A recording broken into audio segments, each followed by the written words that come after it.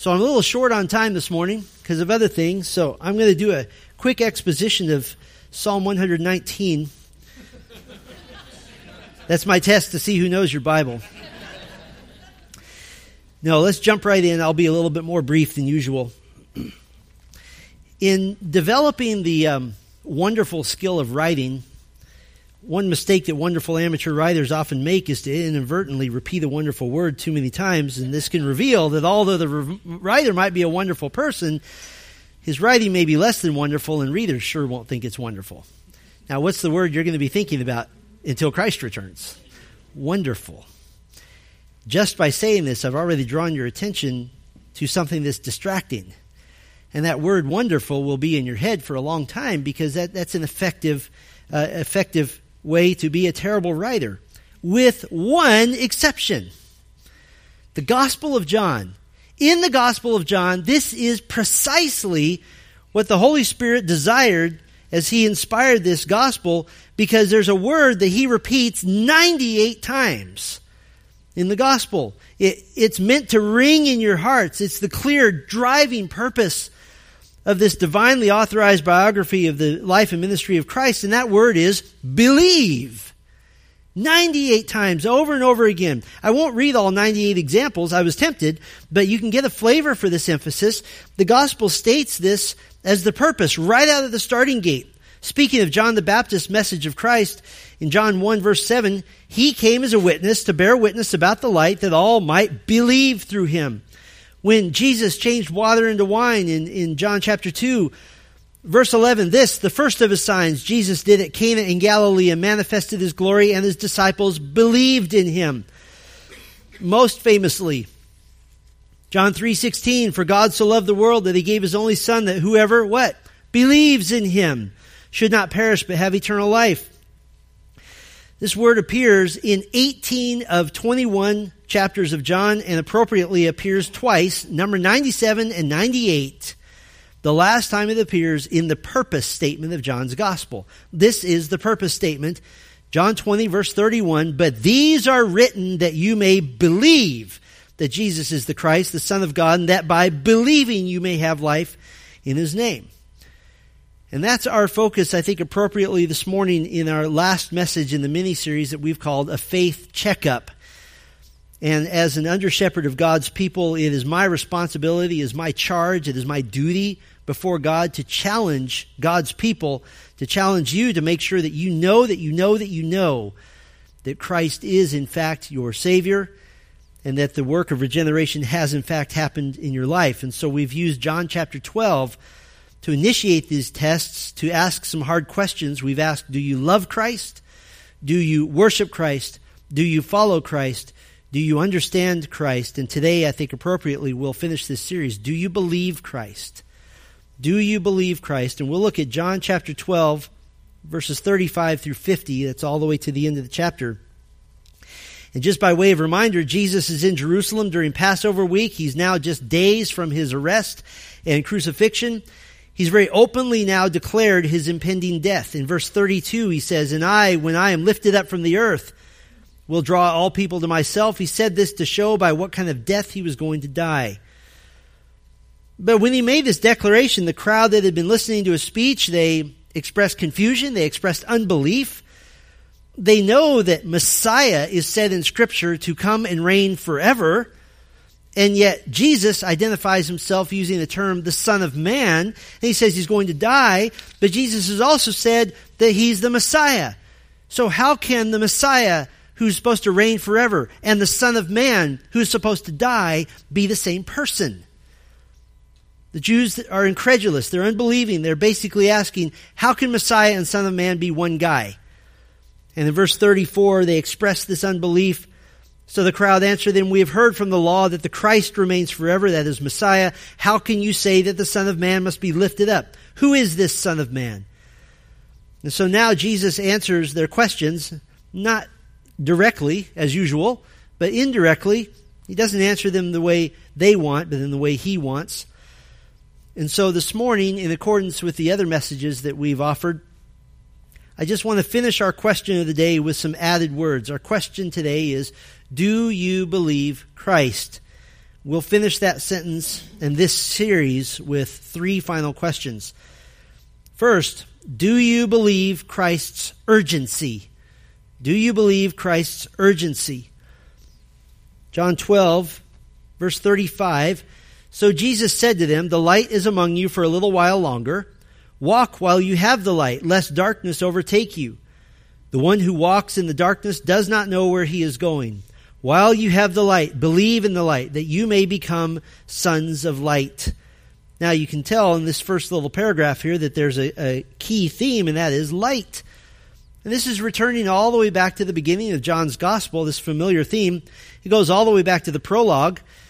John 1:5, the light shines in the darkness has not overcome it. Verse 9, the true light, which gives light to everyone, was coming into the world.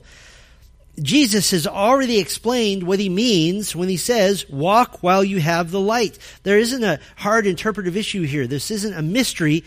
In John 9, verse 5, he said, as long as I am in the world, I am the light of the world. By the way, after he left, who becomes the light of the world? You do. That's another topic for another day. But this is very simple. This isn't hard to understand. Jesus is simply saying, I'm here right now. I am in your midst. I am the solution to your enmity with God. I'm the solution to your sin, to your death. I am your introduction to eternity. And so there's an urgency. There's a hurry here. You notice something that Jesus never says? He never says, carefully consider all the facts of the gospel and maybe ponder this for a few months. He never says that. Sometimes someone might say, don't rush to Jesus.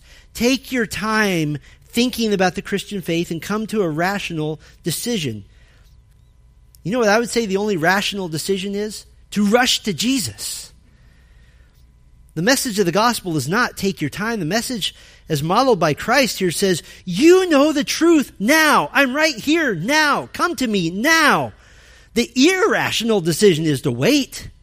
Well, let me take my soul into my own hands. Let me walk out into this world in which people die every minute. And let me take my chances and roll the dice that maybe I'll make it and maybe I won't. If I were in your shoes and I were questioning my faith right now, I literally wouldn't get out of my seat because it's the only safe place on earth until I knew I was right before the Lord. Now, sometimes those of us who hold to the biblical doctrine of election, sometimes labeled somewhat derogatorily Calvinists after the Reformer John Calvin, who helped articulate the doctrines of grace, sometimes we're accused of not having an urgency to plead the cross, to appeal to faith, to beg for repentance, to implore the false believer to grasp Christ. Sometimes we're accused of being too relaxed. Well, let me tell you what John Calvin himself wrote about the proclamation of the gospel. He says it's a call to repent. He says we're to exhort to repentance. He said repentance must be preached. It must be proclaimed with all power. He said that the person must renounce himself and take, I love this quote, take his farewell of the world. He said you must crucify the old man. You must rise unto newness of life. In other words, the original Calvinist would preach, come to Christ now. What are you waiting for? Scripture teaches that salvation is wholly and solely the work of God. We understand this. And yet a person is urged and implored to act by believing right now, right now, right now, and not waiting. In fact, we're warned of the urgency of the gospel in Hebrews 10, 26 and 27. For if we go on sinning deliberately after receiving the knowledge of the truth, there no longer remains a sacrifice for sins, but a fearful expectation of judgment and a fury of fire that will consume the adversaries. In other words, you're consumed by the darkness of sin for all time because you were told the truth and you ignored it. I don't worry as much about the lost person who is hearing the gospel for the first time. I worry more about the lost person who's hearing the gospel for the 1,000th time. There's a hardness of heart, and there's an accountability before God. What are you going to say? Oh, if I had only heard it 1,001 times, I would have believed. But they'll be consumed by the darkness of sin for all time. But those who would believe now become, verse 36, sons of light. sons of light. You're transferred into the realm of not just God's kingdom citizens, but of being His children, part of His household, His beloved, His family.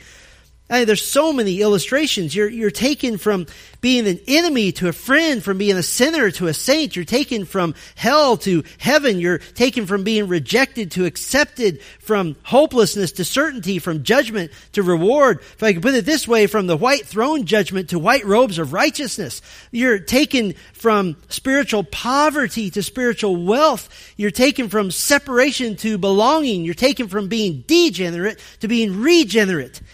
You're taken from being a slave to a son or a daughter. I mean, the illustrations from Scripture alone are just endless.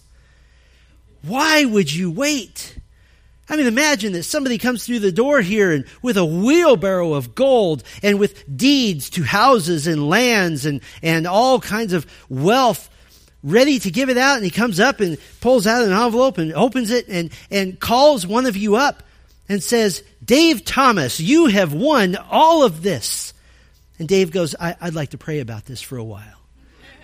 He's not going to do that. He's going to be running over you, stepping on your faces to get up here to claim what has been given to him. Why would anyone hesitate to come to Christ? Why would they hesitate? You will never then ever experience the horror of being thrust headlong into eternity at your own death with no hope, no recourse, no going back. You will never experience that. You will never experience another condemning word from God, ever. And now instead we eagerly long to see our eldest brother in the faith, the Lord Jesus Himself. Do you believe Christ's urgency? Here's a second question we could ask. Do you believe Christ's standard? Do you believe Christ's standard? Now, it's going to take a little time to get to what Christ's standard actually is. Our text gives some really serious and important theological groundwork that we need to cover. In John's gospel now, we see the ultimate result and the climactic end of the public ministry of Jesus, His public ministry to Israel. It's a tragic ending, and the point really where the patience of God now comes to an end.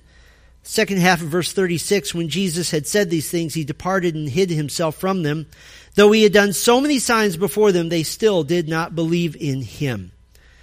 So we come to the end of His ministry. But here's where we get a lesson in theology that will lead us to Christ's standard of salvation. Israel has now demonstrated unbelief, and He leaves. But now the theological lesson that we have has to do with the causes of that unbelief, the cause of their unbelief, and it brings us into the realm of the interaction between God's sovereignty and human responsibility. And those are the two causes of unbelief.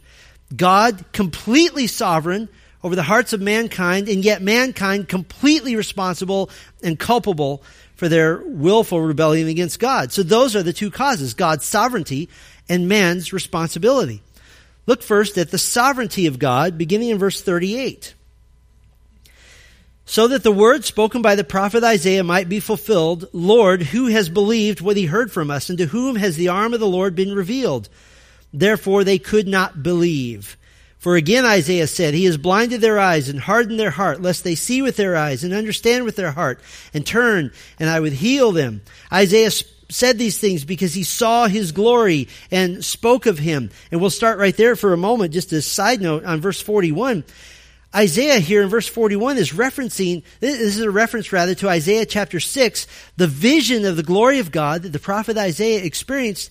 And John confirms in this Holy Spirit inspired text of the Gospel of John that the glory of God that Isaiah was seeing was none other than the pre-incarnate vision of Jesus Christ on the throne of God.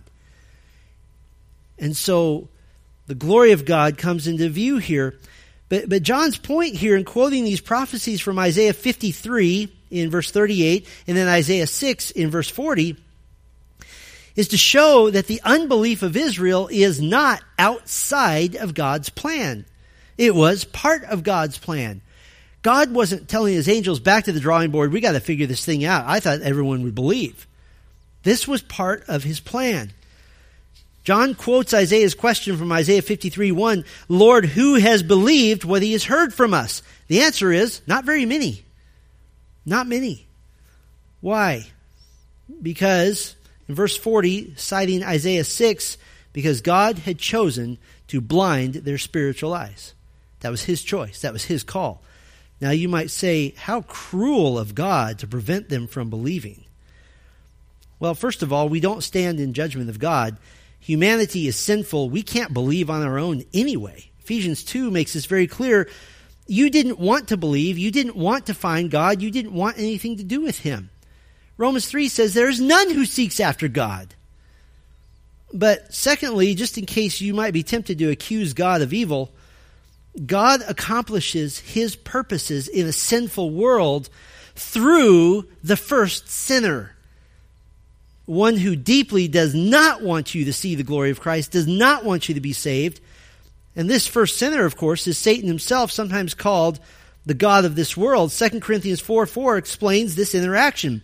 In their case, the god of this world has blinded the minds of the unbelievers, just like Isaiah here, to keep them from seeing the light of the gospel of the glory of Christ, who is the image of God.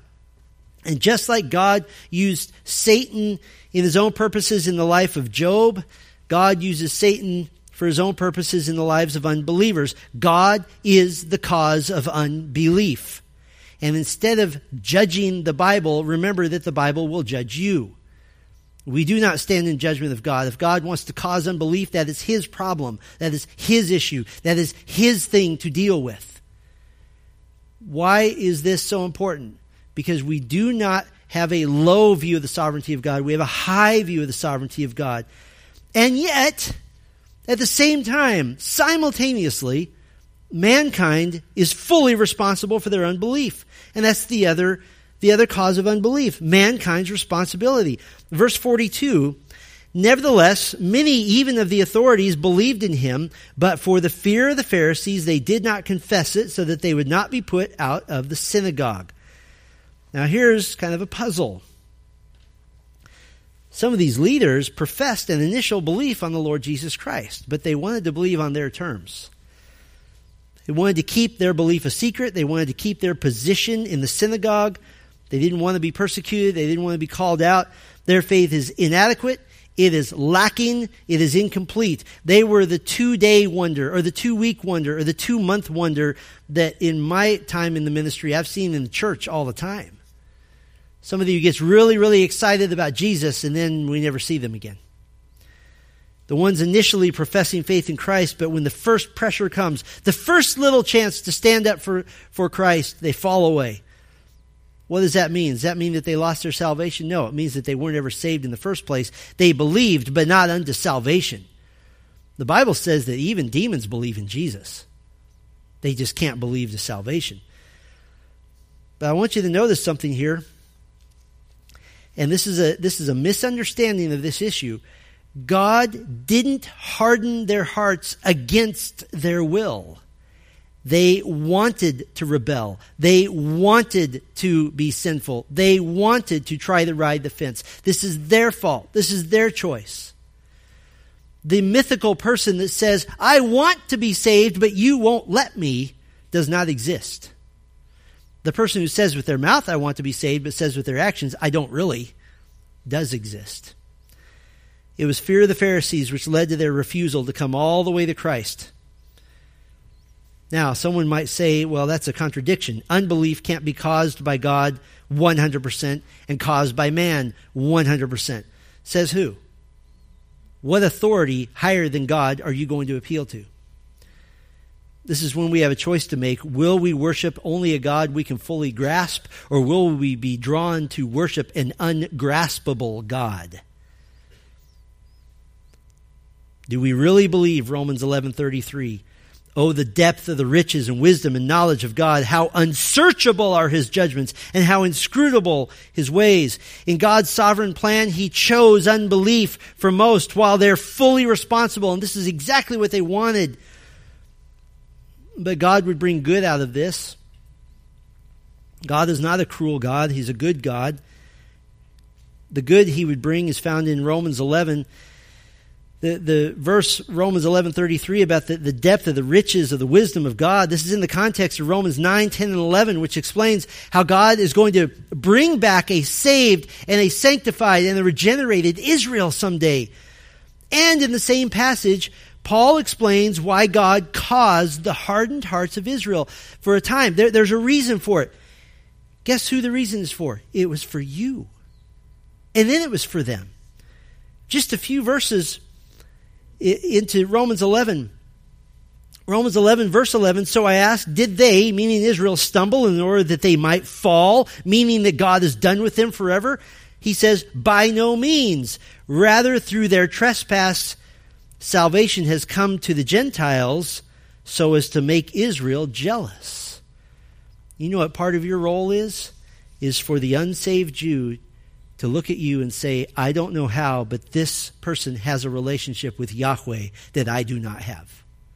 And to make them jealous. And the eventual result of this jealousy, the very next verse, Romans 11:12, uses the phrase, the full inclusion of Israel in God's redemptive plan. Okay, now we've got the theological underpinning and understanding. We can ask the question, do you believe Christ's standard? What is his standard? We'll begin in verse 42 again. Nevertheless, many of the authorities believed in him, but for fear of the Pharisees, they did not confess it, so that they would not be put out of the synagogue. Verse 43, for they loved the glory that comes from man more than the glory that comes from God. I like the New American Standard. It says they love the approval of men rather than the approval of God. The whole entire question of your salvation has to do with gaining God's approval. That's it. That's what salvation is, gaining his approval as a sinner.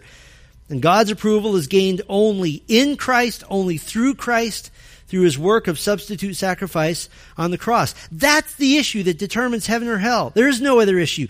Do you have God's approval by virtue of believing and obeying the gospel and submitting to Christ? That's the issue. But these false believers fell short of that standard.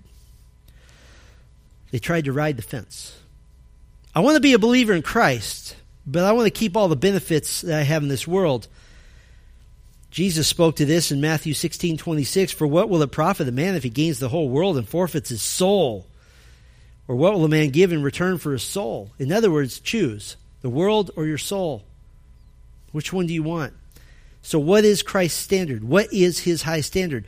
Well, it's what's illustrated in the God-given picture of marriage between one man and one woman. Here's the Bible's definition of marriage. The original constitution of marriage is found in Genesis 2:24. Therefore a man shall leave his father and his mother and hold fast to his wife, and they shall become one flesh. The man and the woman become one flesh. They're united in mind, body, spirit, soul. Their lives become intertwined, intermingled. They even have babies. They're a genetic mixture of this new unit. And this means the severing of the priority of the previous parent-child relationship. It means that the married couple, the unit, is no longer trying to please mom and dad. Now they're trying to please each other. There's a change in priority. In the realm of salvation, you have parents. Your parents are all that call to us, promising fulfillment and happiness in this world.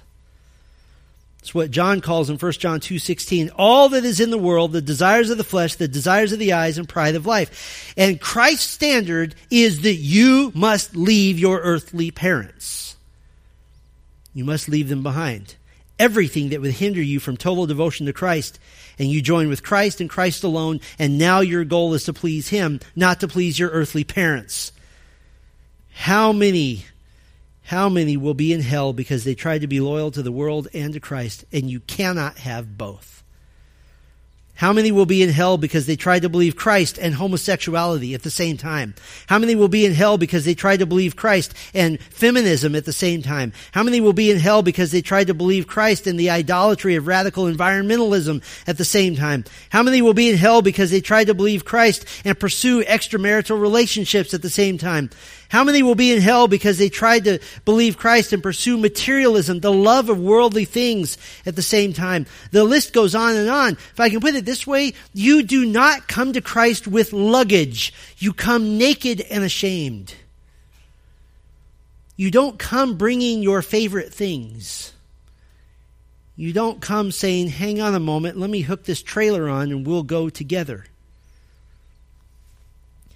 Do you believe Christ's standard? Well, I have a third and final question this morning. Final question of our whole series. This might be your final chance to check your faith. Do you believe Christ's words? Do you believe Christ's words? We now have a final sermon. It's a sermon of such epic importance that it isn't given by Jesus in any light tones at all. He cries out. He's not trying to make anyone feel good about themselves. He's not trying to make you feel like a winner on Monday morning. He's not trying to give a congregation an emotional high five. He's not trying to bring out the champion in all of us. He's not trying to convince you that God loves you and has a wonderful plan for your life. This is the final opportunity given in John's gospel. And the next 5 chapters now are all private. They're all with his disciples, and after that he goes to the cross. This is the final chance. Here is his final sermon in the Gospel of John to the public. Verse 44. And Jesus cried out and said, whoever believes in me believes not in me, but in him who sent me. And whoever sees me sees him who sent me. I have come into the world as light, so that whoever believes in me may not remain in darkness. If anyone hears my words and does not keep them, I do not judge him, for I did not come to judge the world, but to save the world. The one who rejects me and does not receive my words has a judge. The word that I have spoken will judge him on the last day. For I have not spoken on my own authority, but the Father who sent me has himself given me a commandment, what to say and what to speak. And I know that his commandment is eternal life. What I say, therefore, I say as the Father has told me. Now, if we were to outline this sermon, the main theme is the words of Christ, and we could outline it as follows. There's an introduction in verses 44 through 46. Jesus Christ is the full representation of God as fully God. Believing in God is accomplished by believing in Christ Jesus. He is the light who shines the way to reconciliation with God. So his words matter. And that would lead us, if we're outlining this, to the main theme of the message, the words of Christ. And the words of Christ accomplish 2 tasks. The first task, they issue judgment. They give judgment. In verses 47 and 48, Jesus says that he did not come to the world to be a judge. He will next time, but not this time. But he came speaking words. He gave words, and these words will be the basis of the judgment and the condemnation of all who reject him. It's with words that God represents himself in Christ. And by the way, we could extrapolate a bigger principle in the form of what's called a syllogism, a logical argument. It's a 3-part argument. Here it is. Humanity is judged by the words of Christ. The words of Christ are Scripture, according to Romans 10:17. Therefore, humanity is judged by Scripture. So when somebody says, by what right does God have to judge me? This is his right. You heard his words and ignored them, and he will compare your life to the words of Scripture, to the words of Christ. And so the words of Christ issue judgment. But they accomplish a second task in this little sermonette of Jesus. The second task is that the words of Christ issue life. They issue life. In verses 49 and 50, Jesus speaks on the authority of his Father, speaking what the Father has commanded him to speak. He is to speak the commands of the Father, and the Father has commanded eternal life. In other words, he has given to the Son the power, the authority, the ability to speak life to your soul. That if Jesus Christ points at you and says, you will be with me forever, you have life. And so his words issue life. And then he gives a conclusion regarding the words of Christ, the end of verse 50. What I say, therefore, I say as the Father has told me. Now, the point of all this is that you cannot get away from the fact that to be forgiven of your sins, to be a child of the living God, to be clean before God, to be justified, to be made holy, you must believe the words of Christ. You must. And really, Jesus is now ending his public ministry where John's gospel began. Verses 44 and 45, if you have seen Jesus, you have seen God. John 1:14, Jesus is the visible glory of God. Here in verse 46, Jesus came into the world as light to save people from spiritual darkness. And we've already read 1 John 1:4 and 5, in him was life, and the life was the light of men. The light shines in the darkness, and the darkness has not overcome it. Then in verses 47 through 50, you have this theme, my words, the word that I have spoken. The Father has given me what to say, what to speak. I say as the Father has told me. Words, words, words, words. What does John 1:1 say? In the beginning was the Word. And the Word was with God, and the Word was God. So the ministry of Jesus has come full circle. And his final plea is, believe my words, believe my words, believe my words. Because it's the basis on his words that you will either enter into judgment or you will enter into life. And those are the two categories of all human beings. There is not a third category. Well, we spent the last number of Sundays giving this faith checkup, reminding you that it is possible to be a church attender and yet not be in Christ. My hope is that God will use these humble messages to reveal false faith and to save the lost who may be among us or listening to this message. I want to tell you one story. I've told it before, but it's well worth retelling. Our former youth pastor, James Street, he counts as one of his key moments in his own salvation the testimony of his mother, Jamie. And it is with her permission that I share her story again. She was a pastor's wife. Dr. John Street is her husband. He's preached in this pulpit. She was active in the church. She was busy about the things of the Lord. She was raising her children. She was reading the Bible. She was trying to be a good wife and a good mother. She heard the gospel regularly. She knew the gospel inside and out. She knew the hymns. She lived her life in the church. But as a middle-aged adult, she came to the realization that she didn't have faith in Christ. She had faith in a childhood confession she had made. And there's a big difference. She calls it a fire insurance confession. And her faith was not in Christ, but in that confession. There was no repentance. There was no humbling of herself before the Lord. And I can only imagine how humbling it must have been coming to this realization and publicly coming to the front of her husband's church and confessing that she had been deceiving herself and that she had just now come to full faith in Christ. And she came to full faith in Christ. She repented of her sin. She did it publicly. She believed with all of her heart that she needed Christ as her Savior and as her Lord. She'd been fooling herself. She'd been fooling everyone else, but the light of the gospel shone through to her, and she was transferred for real into the kingdom of Christ. As a matter of fact, she has a brother who made the same childhood confession, which was false, and had faith in his confession, not in Christ, only came to full saving faith a few years ago, and by God's grace and mercy, suddenly passed away just before Thanksgiving of this year. But Jamie rejoiced that he too had done a faith checkup and that he had found his faith wanting and had believed on the Lord Jesus Christ. The very words of Christ will be your judge. Who knows if these very scriptures may not be read back to you at the great white throne judgment? Who knows if perhaps these very sermons will be brought back to your mind as the Lord Judge Jesus condemns you for refusing to believe. And he says, I told you, I told you, I told you. Not everyone who says to me, Lord, Lord, will enter the kingdom of heaven, but the one who does the will of my Father who is in heaven. On that day, many will say to me, Lord, Lord, did we not prophesy in your name and cast out demons in your name and do many mighty works in your name? And then I will declare to them, I never knew you. Depart from me, you workers of lawlessness. Don't be that person. Instead, be the man in Mark 9 who recognized his insufficient faith and cried out to Jesus, I believe, help my unbelief. Be that person. Amen. Our Father, I know this is asking a lot. But I pray that there would not be a single unregenerate person in this room. I know this is asking even more, but I pray there would not be a single unregenerate person listening to this message.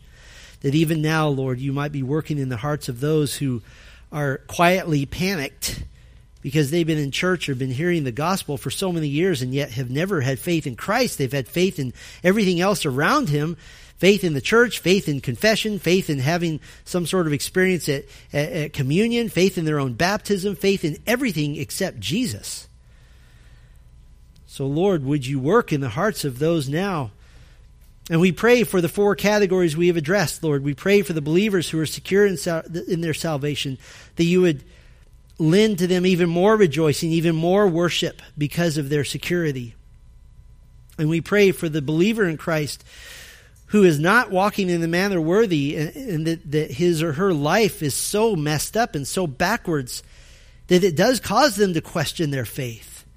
We pray for them, Lord, that the conviction of guilt would come upon them so that they might walk with Christ in the way that's pleasing to him because of the great mercy he's shown. And we pray, Lord, for the 3rd category, for the unbeliever who even now may be quaking and shaking and fearful, knowing that some childhood confession or a false baptism or some spiritual experience was pointless, it was empty, it was useless, it was vain, it was void. And that they must come fully to Christ, bearing no luggage, no baggage, but only their sin. And we would pray for your mercy on the 4th category, the unbeliever who is smug and secure in his own self-righteousness. We pray, Lord, that you would break through that hard wall, through those blind eyes, open the eyes, unstop the ears, that they might come to realize that they must quake before a holy God, and they'd better do it soon. Lord, I pray that you would work in your church. We pray also, Lord, for all that has happened this morning. We pray for Joe. We bless you and thank you for the gift of men to your church. We pray also, Lord, for those who are leading our building campaign. And Lord, if we could put in a personal note here, we pray for our dear brother Steve Wilson, who will undergo brain surgery this week. And we lift him up to you, Lord. We ask for your mercy and your kindness in his life. We thank you for Christ. We thank you for the cross. And it is in his name that we pray. Amen.